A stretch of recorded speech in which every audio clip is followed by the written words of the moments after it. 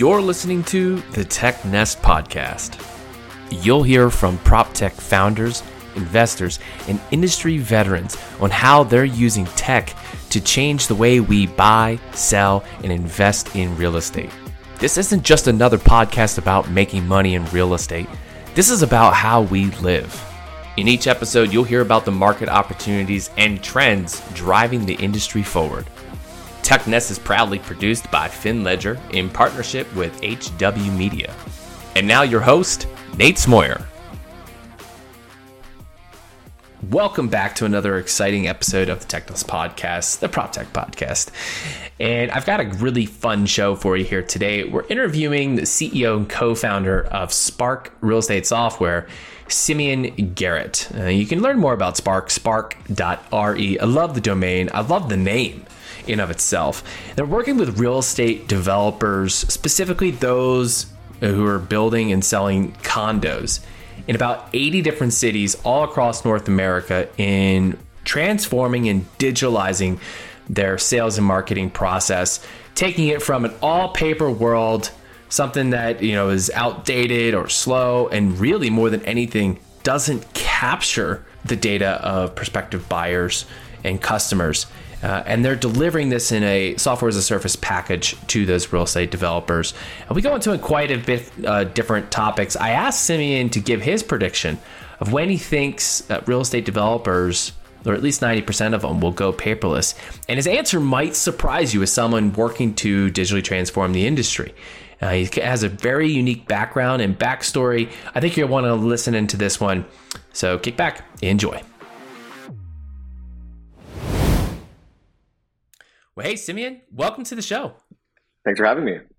Yeah, I'm excited to have you here and for our conversation. I think we ought to get things started correctly. Why don't you go ahead, introduce yourself, let everyone know who you are and what you do. My name is Simeon Garrett. I was born in Toronto. I was raised in Asia, and I'm the CEO and founder of Spark Real Estate Software. All right. I love the name Spark, by the way. It has so many visual potentials. You can go so many angles with that. If you ever decided to pivot and go like into utilities, it works. If you went into like futurism, it works. I think in Web3 it could totally work, but I don't think you're doing any of those. So why don't you maybe we can get into that. What is the big problem, if you will, that Spark is working to solve?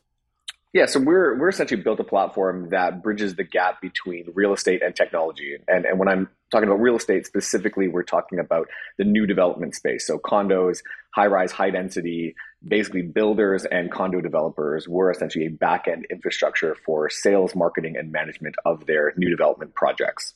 So we live kind of behind the scenes, but we're what the staff would use, the sales coordinators, the marketing directors, even sometimes the CEOs or the CFOs to manage the process of conception to completion of a new development project in the residential space.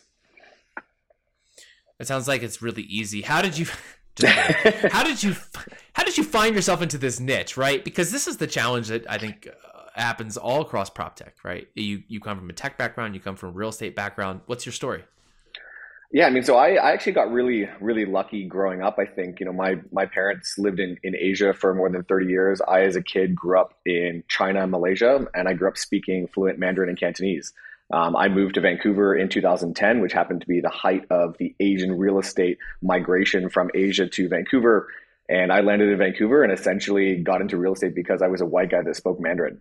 That led me very quickly into helping real estate developers in Canada travel between or take product from North America to Asia. So, once every 5 weeks for a couple of years, I was essentially getting on a plane, taking a new development project and flying to Shanghai, Beijing, Singapore, Malaysia, you name it, and setting up shop in hotel rooms or different conference centers and essentially pre-selling new development units or residential condos in Asia. And that's really what exposed me to the background of what happens behind the scenes when you're trying to sell a $300 million tower or pre-sell a tower. And through that, obviously, was a lot of frustrations. It's Excel, it's PDFs, it's random bits of information, especially when you're selling between, two different continents. And that was really where I had that moment of, there's got to be a better way to do this. As cheesy as it sounds, it was, there's got to be a better way than Excel. And I'm sure that applies to a lot of industries, but that was really how I got into it. I kind of landed in it just, by the fact that I, spoke a different language essentially. It is a really remarkable way of finding yourself into the seat of being a prop tech founder and starting a company here, and talk about the complexity there. I think that kind of gets lost. Like, what are some of like the specific challenges in there? Right, you're trying to pre-sell a building off of spreadsheets and PDFs. What are some of the things that are just most tedious or get confused the most just because of that process? I mean, a lot of it, there's kind of a couple different answers to that question. I think that the big change initially was taking things and making them digital. So taking a paper contract, turning that digital, taking a registration card when somebody walks into a sales center that you would fill out manually and making that digital. So that was the initial, thing that we were trying to solve was, get rid of the paper, get people online. That's the way things were going. The challenge that we had is we were trying to address all of these problems at the very same time and build a platform that essentially was a lot bigger than we had anticipated. And we also started doing it at a time that was a bit early for the prop tech space. I mean, we started doing this in 2012, which is, now you see prop tech being, a huge forerunner in, raising capital and driving a lot of those markets. But back then, nobody even cared. And if anything, nobody even had budget line items for software or technology in, a new development P&L. Nobody thought about that. So that was kind of the initial challenges that we were trying to solve when we started. I don't know that prop tech was a word in 2012, was it? Was that yet coined? I don't think I never I never heard about it. I think it was a bit of a weird one, but now now it's everywhere, and it's even hard for us to sometimes call ourselves prop tech because we kind of started a little bit before that whole craze. But it's kind of what we've been grouped into now. Yeah. I mean, obviously, there's a lot of. I ran a Twitter poll recently of should it be prop tech, just all the way through, or should it be prop tech camel cased with the P and the T capitalized? Huh. I won't put you on the spot unless you want to put out an opinion. I know where I stand on this. I mean, I think it kind of depends which part of the market you're in, but I mean, I definitely think there's a case for both. Yeah, it's all good. We won't discriminate. So what type of asset classes does Spark primarily work with or is best suited for? So we specifically operate in the new development pre-sale condos. So it's primarily all residential. As a byproduct of that, sometimes we do have some commercial, podiums of buildings that we're selling that do get grouped into, I guess, the platform just because it's part of the building. But our focus really is, low rise, mid rise, high rise, new development condos essentially. Got it. So this is not for leasing, not for tenant management. This is really a matter of like building out and demonstrating what the whole building's going to look like, and then helping that building sales team have something that's going to be able to sell the condos. Yeah. So essentially what we're doing is, if you ever bought a pre-sale or you're going to go buy a property that's not built yet from a developer, you're going to go to the website, you're going to register your information. That is where we start. So that information goes into our system. So every interaction that you have between yourself and the salesperson or the developer, that's all coming through us. Every email, all the phone calls, all the communication, all the notes, what you're interested in. And then as you move through the buying process of, you're interested in a specific unit, you then get attached to that. If you're going to buy, we generate the contracts, we manage the actual execution digitally, your deposits, all the commissions, all the way through till that building closes. That information is basically being run and managed inside of our platform. Got it. Okay. And I imagine, you talk about like 2012 being early. Obviously, a lot of people have caught up. But when you maybe work with a new developer who hasn't yet gone a route like this, and they maybe have a traditional sales type team and process, right? I'm imagining a job trailer parked outside with the construction people, and it's got a vinyl banner over it that says sales office as the building is going up, right? They're trying to pre-sell units with paper maps up on the wall, or paper pictures of the units. What are some of the hurdles that you encounter when you're talking with these developers of taking their old process and rethinking that and totally digitizing that process? Yeah, I mean, there's the technical answer, which is obviously, the hurdle is that it's been very hard for us to, especially in the early days, was to create space and a budget for a software like ours. Obviously we're not extremely cheap, But we do add a lot of value. But the problem is that a lot of people didn't have room in their budgets. They're used to spending money on banner ads. They're used to spending money on huge events for realtors, big prizes, giveaways, et cetera. But the actual digital budget was usually very, very low. And so that's one of the other big hurdles, or one of the initial big hurdles that we had to cross. And I think the secondary hurdle really is that, the real estate market has been on fire for so long. And when things are good, it's if it ain't broke, don't fix it type of mentality. And so going into these developers that, hey, I'm selling out my 100-unit building anyways, why do I need to go and do this brand new thing? Or why would I try this brand new thing? And so it's more of an education of, okay, well, yes, you are doing that, but there is a better way. And you could actually potentially make more money or sell faster or get more information around what you're already doing. And that is really the education process that comes into that whole idea. It's so fascinating that you say that. I talk about this all the time, especially in the rental industry, related to my day job, right? And demand is so high. Why would you change patterns of what you're doing right now?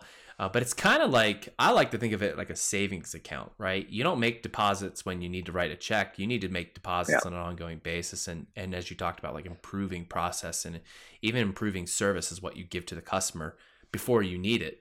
In the end, it can yield really great results. You brought up a little point of like talking about being used to running banner ads and having marketing budgets. Obviously, you're at the forefront seeing some of the trends in how people are selling new developments. Is it as easy as putting a stake in the ground saying new units coming soon? Or are you seeing certain marketing trends as far as how developers are working to sell their units? I think it really depends. So for us, it's geographically specific for sure. We currently work in about 80 different cities in North America. So we get a pretty good view of what's working in New York, what's working in Miami, what's working in Toronto, et cetera. In a lot of places, it is just that easy. It's you put a stick in the ground, you put a sign up saying register here for new units, and you have 1,000 registrations immediately. But then you also have the tier 2, tier 3 cities more in the Midwest that are up and coming that, it is actually it's a grind. You got to sell, you got to manage relationships, and you have to use those tools and use every tool you have in order to make those sales because the competition is high. So it's a broad spectrum, and we see all of it, and the value that we add is different in each of those markets for sure. What are some of the metrics that real estate developers have found most valuable in being able to track and monitor to understand the health and of their sales process and making some improvements to their sales process? Yeah, honestly, it's kind of a weird thing to say, but a lot of them actually have almost none. Huh. It's a very, very sparse industry. As we look at, we were working with a bunch of big groups in Toronto recently, and as early as 3 or 4 years ago, people didn't even have a record of the database of people that had registered for their projects. Because they just didn't keep them. Once your building was sold out, they'd let the database go. And it sounds very strange, but that market is very broker driven. So the brokers bring all the buyers. So all the developers do is take care of the brokers, but they don't actually own a lot of the data. And so what we've tried to do is shift that mentality to say, one day you're going to need this data, and one day you might not have the brokers. And what happens when the market turns down and the brokers go somewhere else? Then what do you do? And so I think that's the mentality shift that we're trying to inject into these developers, that you can own this data. The data is actually very important, and you've already spent the money to get it. So why not use it to its maximum? Oh, that so many pieces in there. So a lot of these buildings, then, whether they have an internal team or not, they just maybe don't know like how many people came to an open house or visiting online or looked at the 3D maps and all those things that you're saying right now. Currently, for many developers, that goes into a black hole, whereas you guys are able to unlock a lot of that data, and so then the next project, they would have like a baseline to go back and revisit and know exactly what they should expect. Yeah, and I wouldn't say, I don't want to generalize and say all developers are doing that. There's definitely some very advanced developers out there that we work with that have access to a lot of data. The challenge that we actually solve in a lot of ways is that most of this data lives in a multitude of platforms. So it might live, the sales data lives in one side, the inventory data lives in another side, the marketing data is in a totally different platform, and your emails are sent from something like MailChimp. None of those platforms talk to each other. So when you're trying to pull good reporting and good data out of the system, you then have to do a ton of manual work to say, okay, well, was this associated with this? Did this marketing campaign actually work? How much money did we spend on it? Which buyers came from where? And that's something where, when we put everything into the same platform, it's really easy for us to associate that data and make it make sense, essentially. Yeah.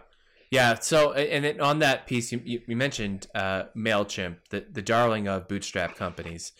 Yeah. What are some of the other platforms that or do you guys integrate with other platforms that can tie into a tech stack already in existence? Totally. I mean, we integrate, we have a ton of integrations. I mean, Zapier is our best friend. We use Zapier to integrate to different marketing channels, to other ERPs, so big backend ERP systems, even groups like Salesforce we would integrate with.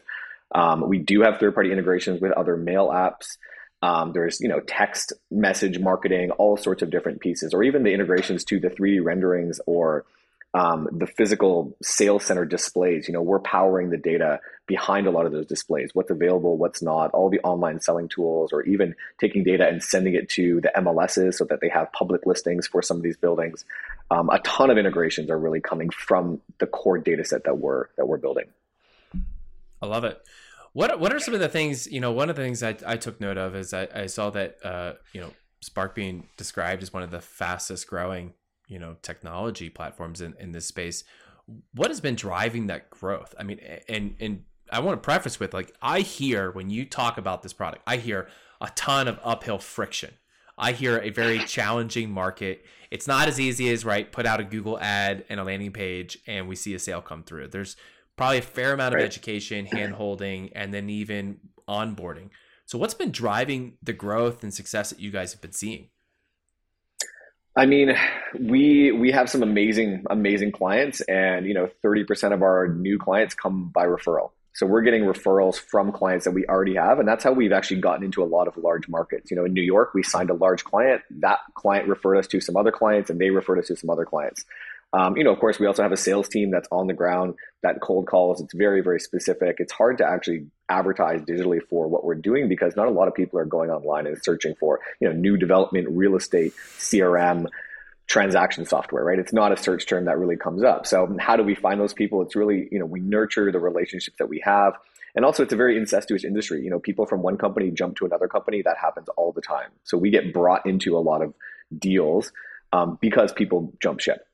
And so that's really led us into, some of the brokerages, and then the brokerages, if you're successful with one brokerage that's selling you development, they'll bring you into their other offices. So maybe an office in a different city, or maybe even another office in the same city. And then they start to talk and things like that. So I think, our success really has come from, we've been investing in the brand and this industry for a long, long time, and almost longer than most other groups, in the space. And so I think COVID actually was a huge accelerator for us because all of a sudden it became, not a nice to have something digital. It was a necessity. And so that kind of like, oh yeah, I do remember having that conversation about that company named Spark, easy name to remember. All of a sudden we get a call, or all of a sudden we reach back out, and the timing is good because everyone now has to be, digital. Everything has to be through Zoom. Nothing can be in person. So that really was an interesting point for us, starting in 2020, where all these old leads and all these old clients that we've been nurturing for a long time, all of a sudden came back to us. Yeah. And I hesitate to hinge on what COVID has done and did and all that. But at the same time, we can't avoid it definitely accelerated transformation for a lot of businesses. And you hit the nail on the head, the need to have tours and layouts and visibility, not just to a sample unit, but to each individual or specific unit is ultimately there. The buyer's asking for it, and COVID left a lot of people no option but to finally take the plunge. And at the same time, the market got more insane. So when not only did COVID make this a requirement, the market got busier and people started buying more. So it actually was it's kind of a double effect on that, where you needed it, and now you needed it even more because it's even busier than you were before COVID. Yeah. We'll save the conversation for speed to the deal. It's a trend I've been following very closely, and I think there's a lot of different items and pathways to go on that one. I love to talk through this one, and this is one of my favorite questions for founders, especially. You guys have been doing this now for quite a few years. I'm sure you've had one or two ideas that you thought were going to be slam dunks that didn't quite work out. Can you share a story or an example of any of those and what you guys learned from those experiments not gone exactly the way you thought they would? Yeah, I mean we've had a bunch, right? I mean it's a it's a trial and error industry in the early days because you're trying to figure out what people want, and you're asking people, but you're also trying to guess what's going to be coming next. I mean, in the early days, we really thought that people were going to be super invested in wanting to know the ROI of every single dollar spent on the marketing side. And we built a tool out, our marketing spend tracking. It turns out, we spent a lot of time research kind of building this thing, and a lot of people actually never used it. We thought it was going to be a huge beachhead into, us getting a ton of clients and a ton of traction, but it turned out that we were a bit too early for people to care about that, which, even now it's still something that if the sales are happening, it doesn't really matter. The budget's the budget. And we're not as concerned unless we can do it to the nth degree. We can go all the way to, the huge, SAP level customization of big enterprise. Then we're not that interested because it's the sales coordinator, it's the marketing coordinator that are doing that job. And at the end of the day, it's on them. So they just got to figure it out. And I think that was probably one thing that, was a big aha moment of like, hey, we maybe we don't know exactly what people want. And also that changed from market to market as we started to bring on groups in different cities. What we thought was going to be really popular or a huge feature suite in one city was completely disregarded in another city. Another one was, we went into New York, a number of years now, thinking that, the access to data was really, really key. Everybody having shared data pool, being able to work collaboratively together. And New York basically said, we don't want that at all. In fact, we actually want the opposite. We want restrictions. I don't want any other agent to see any of my deals, any of my information, any of the things that I'm working on, because that's my stuff. And so then we had to go and rework our entire permission system to say, okay, well, actually now we're going to block everything out so that these guys can do their job properly because it's so competitive. So there's been a couple examples like that along the way. And again, this is geographically specific for sure. But those were some pretty big examples, I think, that came about, just from us thinking that, hey, this makes a lot of sense, even though the industry didn't necessarily want it. Yeah. New York is such a fascinating place. How many MLSs do they have in New York City? It's absurd. I mean, they kind of don't really have one. They have it's all private MLSs, right? They don't have a singular MLS that runs everything. It's a very strange, nothing else functions like it did in New York. And that was another thing we did. We doubled down on a lot of things in New York in the early days because we had so many large clients there. And those things didn't translate to any other market because it's only the way it happens there. And so that also took a bunch of reworking into, how do we get into Miami? What about Dallas? What about Chicago? And they were almost like the polar opposite in a lot of ways of how the actual data transfer had to work there. I love it. Yeah. Talk about some unique challenges there and building to what your customers today want. That's the classic crossing the chasm. As you have your big customers in one market and try to cross over to and expand into other markets and see that, it doesn't necessarily translate one for one. I want to shift gears here a little bit. One of the topics that's come up a lot in PropTech is finding, hiring, and retaining top talent, especially engineers. You guys as a software company, that's you need that. Engineers is the bread and butter. What have you guys done that's helped you to be successful in this area? And specifically, I think this is really important, especially for all the founders listening. PropTech is not, over the years, and maybe it's going to change with the headlines of how much money is being raised, but hasn't always attracted talent seeking. Yeah. They want to be at a PropTech company. So what have you guys done that has really worked over the years? I mean, I think it's there's two different sides, I think, to that. One is that, from day one, we have people, engineers that are still with us from day one. Some of the founding partners of Spark are still with us from day one. Part of that is ownership, right? You got to give people ownership. You got to let people be invested in what you're doing, and they also have to believe in it. So, they have to understand the market. They have to understand the industry. A lot of times there's a disconnect between what people are building and what they are passionate about, what they understand. And so, the people, a lot of the guys that work for us or girls or, everybody really, we care about the real estate market. We're interested in the real estate market. We spend a lot of time making sure people understand what we're about. And that even happens in the early stages of our hiring. Of course, it's definitely gotten very, very competitive over the last 18 months. And it's been really tough to find good people. And we have had people that have been good, but they weren't necessarily the right culture fit too. So we gotta, you don't want to hire somebody. And if you hire somebody for money, they're going to leave for money. That's the standard scenario. And so you never want to just increase the salaries. It's got to be the right person and the right fit. And you figure out the incentives and what those people care about. And we also spend a lot of time on culture. We spend a lot of time caring about our people. We do a lot of company things. We have a lot of tight relationships that we've built around the company, and we invest a lot of money and time in that. Even over COVID, we did a lot of different activities and stuff to tie people in. But at the same time, making sure that we understand that not everybody wants to do those things. So it's not a culture of drink the Kool-Aid. You're allowed to have people that don't care about coming to an event, but you also have people that really care about coming to an event. So you got to be able to balance both of those.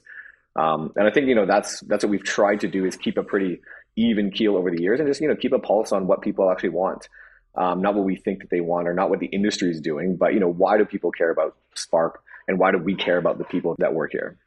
Yeah. I appreciate that. I think there's a lot of wisdom in there, especially on the hiring of a piece about money. Kind of switching gears a little bit here, but related to money. PropTech making a ton of headlines on the amount of money coming into the space. So kind of a twofold, if you could share a little bit about the stage that you guys are at, and if you guys have gone through that raising process. And then as well, as the add-on, why do you think so much money is turning its attention and pouring into the prop tech scene? Yeah. So we kind of non-traditionally raised money in the very beginning. We didn't actually raise money for quite a long time. We were very, very, we were 5 guys in my apartment for 2 years at the beginning. And then we moved into a very small co-working space. We ended up getting a loan from the government of Canada that had a long repayment term that allowed us to hire our first employees. And then we kind of went and just built, and, we're very, very small. We didn't have a lot of clients, but we just kind of kept at it. Slowly over time, we raised little bits of money here and there from, different brokers, high net worth individuals. We never did the classical, do your angel round and then do your seed round, and we kind of skipped a lot of that by thinking that maybe we'd go public, maybe we'd do some other sort of interesting financial maneuvers in the early days, which never worked out. And then just as of this last July, we actually closed our what we call our Series A. And that was backed by BDC, which again was the group that gave us our very first ever loan, which is again Business Development Bank of Canada, and then another large fund in Canada called Pender Fund. And so that was about just over almost $6.5 million in the Series A. And if we combine everything that we've raised, historically, we'd be just about $10 million. Good on you guys. It sounds like you're taking a really diligent, intentional approach about it versus just score the check in the headline and call it a day. Well, I think a lot of it, sorry, just to touch on that a little bit. I think a lot of it was that when I started Spark, I didn't know what VC was. I didn't know what an angel investor was. I didn't know what seed money was. I came from the business world. I grew up in China. I had no idea that world even existed. And so it was never part of my strategy or our strategy to do that. It kind of happened over time when you start to see, oh, these guys raise money. Then you start thinking, oh, maybe that would be nice to have a little bit more cash in the bank to be able to hire and not have to figure out how to, pay the next rent type of thing. But then, when we're, your second question, I think, which was touching on the actual, why is so much money flowing into real estate? Again, there's 2 answers. One, real estate is sort of the last behemoth that has never shifted into the digital world, right? It's been this long, market of, broken MLSs and a lot of things, barriers to entry, that also coincides with the market being really hot. And I think on the flip side of that, a lot of these big VCs now are actually backed by huge real estate firms. The money's coming from real estate firms, which is why there's a lot of money going into real estate. The real estate market has made so much money. It's the largest asset class in the world. The guys that have all the cash are now putting their money back into tech because the tech gets the valuations, but what they understand is real estate. So I think a lot of that is flowing actually from these huge GP-LP partnerships, these PE funds that are real estate asset backed, that they can now invest money in something they understand versus it going into, the world of AI or the, whatever consumer good type thing that they don't really, they don't have any association to, and they're just hoping that somebody else does. They say, hey, if I invest some money in the prop tech world, I can probably also use it and I can value add my own investment. So that's a lot of what I've seen. Yeah. Which is a pretty smart idea and way to approach it. I got one thing that's really more question for you personally. So that you were nominated president of BC Real Estate Tech Association. That's true. What is that? What's that mean? What does that organization do first, and what does that look like for you? Yeah, so that organization is very, very new actually. So the guys that are behind that were actually the ones that started the largest AR VR association in the world. So that was really kind of where it came from. And there was a spin-off of that. A bunch of guys, the AR VR applications were getting closer and closer to the real estate market. And they reached out to me because I knew one of the guys who was on the board of the AR VR association. And he said, hey, we're thinking about doing a real estate piece, and we're going to be, spooling up essentially the same type of network that we did in the AR or the VR world. And would you be interested in kind of leading, or A, being part of it, and B, being in Vancouver, would you be interested in being part of the West Coast chapter? I said, of course, like, associations, I'd love to get, in touch with more people in the industry, in the market, et cetera. And then, it just kind of fell into place of them saying, hey, well, maybe you'd be a good fit to actually run it. And so it's been a bit tough with COVID because a lot of it revolves around doing actual events and bringing people together and having sort of get-togethers of people that are like-minded in the space. But really the goal is just to get people in the real estate prop tech or those auxiliary markets for it, into a room and have a conversation once in a while and sort of feed off each other. And that was really what the whole thing was about. Very cool. And congrats on that. Sounds like quite an honor and an exciting thing to be part of. Thank you. All right, we're getting to the segment of the show what I like to always say is my favorite. We call this For the Future. This is where I get to ask each guest who comes on the show to give their best predictions based on the following 4 questions. Are you ready to play? I'm ready. Let's do this. All right, first one here. What does Spark real estate software look like 1 year from now? Closer to the money. Our entire goal is to get closer and closer to the transaction itself. And that's, I think, where the market's going. And that's really, 1 year from now, our goal is to be, if not in it, right next to the actual transaction of funds. All right. Question number 2. What year will it be when 90% of real estate developers go paperless to sell their condos? I mean, I would like to say, sometime in the next 10 years, but honestly, I probably think it's going to be never. Because there's always an application for paper as a backup. And as you've seen, the internet goes down, things happen. You always have to have that piece of paper, and you're always going to have the people that want to hold something physical. And we see that whether they have a completely digital building, you always want to have a printout. Someone wants to see it. So, and I don't think that's a bad thing. I think it's good to have, you're buying a home. I think it's good to have some sort of physical piece that does represent that at some point. I would say I think that 90% of the transaction work will be digital. I think there's always going to be about 10% of it that's going to stay in that physical world, unfortunately. We're all going to have to still recall 3rd grade lessons on cursive on how to sign our name. It's never going away. But yeah, exactly. Very cool. All right, number 3. What's one industry trend you think will continue, but you wish would go away? Excel. That is one thing that is a huge, it's the baseline of every single real estate project, and it's the bane of my existence half the time, because it's, why can't you replicate my reports to look exactly like this? Or why can't my data look like this or be like this because I use Excel? And I think that that's one thing that, as much as we hate it, it's not going to go anywhere for a long, long time. And the last one here, what's one thing you believe will dramatically change or fade away in real estate as a result of tech advances? I think like a paper check, right? It's everything to do with the transaction of money. So the changing hands of money, that is going to be the biggest piece of the market that's going to get impacted by technology. It's not going to have to go get a bank draft and not having to, wait for a confirmation. It's going to be instant. It's going to be on the spot, and it's going to be digital. I think that's really going to be the largest thing that technology is going to disrupt. Very cool. If I never have to do another cashier's check, I would be very happy about that. Never my favorite thing. Exactly. It's better than walking out the bank with a pocket full of cash, but still never very my true. favorite thing. All right. Well, Simeon, we have 3 more for you. These are really more about you personally, so our listeners get to know you better. Sure. First one here. What are you reading? I'm actually currently reading a book called The Misfit Economy, which is essentially about the abnormal entrepreneurs. It's kind of about, pirates and gangsters and hackers and this whole world of entrepreneurs that you wouldn't consider entrepreneurs, and some of the lessons that, you can learn from them, whether it's applicable to my life or not, I'm not sure yet. I only just started it, but it's definitely pretty interesting. This is fictional or nonfiction? No, it's fiction. Or sorry, it's nonfiction. It's like based on real stories. It's groups analyzing how gangsters ran their businesses, and how pirates, were able to monopolize, and how they, had, ecosystems and information exchange and things like that. So, it's kind of a weird one, but it's pretty interesting. All right. I'm adding that one to my Amazon wish list. Question 2, who are you learning from?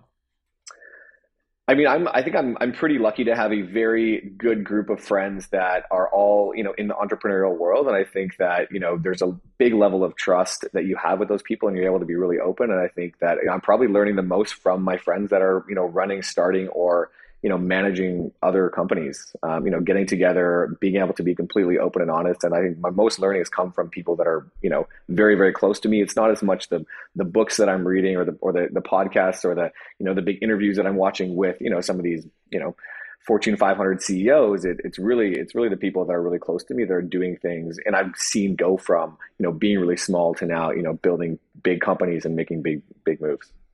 All right. And the last one here, what inspires you? I mean, to be a little cliche, I mean, winning definitely inspires me. I mean, I really like to win. I think that that's something that I've always wanted to, it really gets me excited. But I think also the second part of that, really what inspires me is seeing the people that work for me win also. It's seeing, the people that, have been with Spark for 5 years, buy a house, have a kid, buy another house, go on a trip, get a cool car. Like that stuff really inspires me to see that that's all part of what we've built. And the more that I see that, the more it makes me want to, work harder. That's awesome. Bonus question. You must love Tom Brady. Is it true? He's a winner. I mean, of course, yeah. He's a little too regimented for me, but I do love his stats. Yes. Oh, everyone either loves or hates him. It's so phenomenal. But yeah, I mean, I like to eat meat. That's the only problem. I'll go on record. I'm a Tom Brady guy. I'm not a Bucs fan, but okay, it is what it is. Well, hey, Simeon, this has been a really enjoyable discussion here, and thanks for sharing. This is actually a whole world. I didn't really realize, I know there's sales softwares and I know there's condos. I just didn't put all this together previously, so there's a lot of insights packed in here. Before we close out the show, for people who either want to get in touch with you or they want to learn more about Spark, where are the best places to go? How do they do that? Super easy, spark.re. RE is in real estate. Super simple domain. Or you can, shoot me an email, Simeon, Simeon @spark.re. Those are the two best places to find me or us. Good stuff. And maybe one of these days we got to come back to the speed of the deal. There's a big debate on this, and I want to kick up some conversations because there's so much more to talk about that. But until then, I'll see you around on the internet. We'll see you later. Sounds good. Thanks a lot, Nate. Well, thanks for listening to the TechNest podcast. You can always get future episodes delivered to you directly by subscribing to the podcast in your favorite app store. You can also join the newsletter.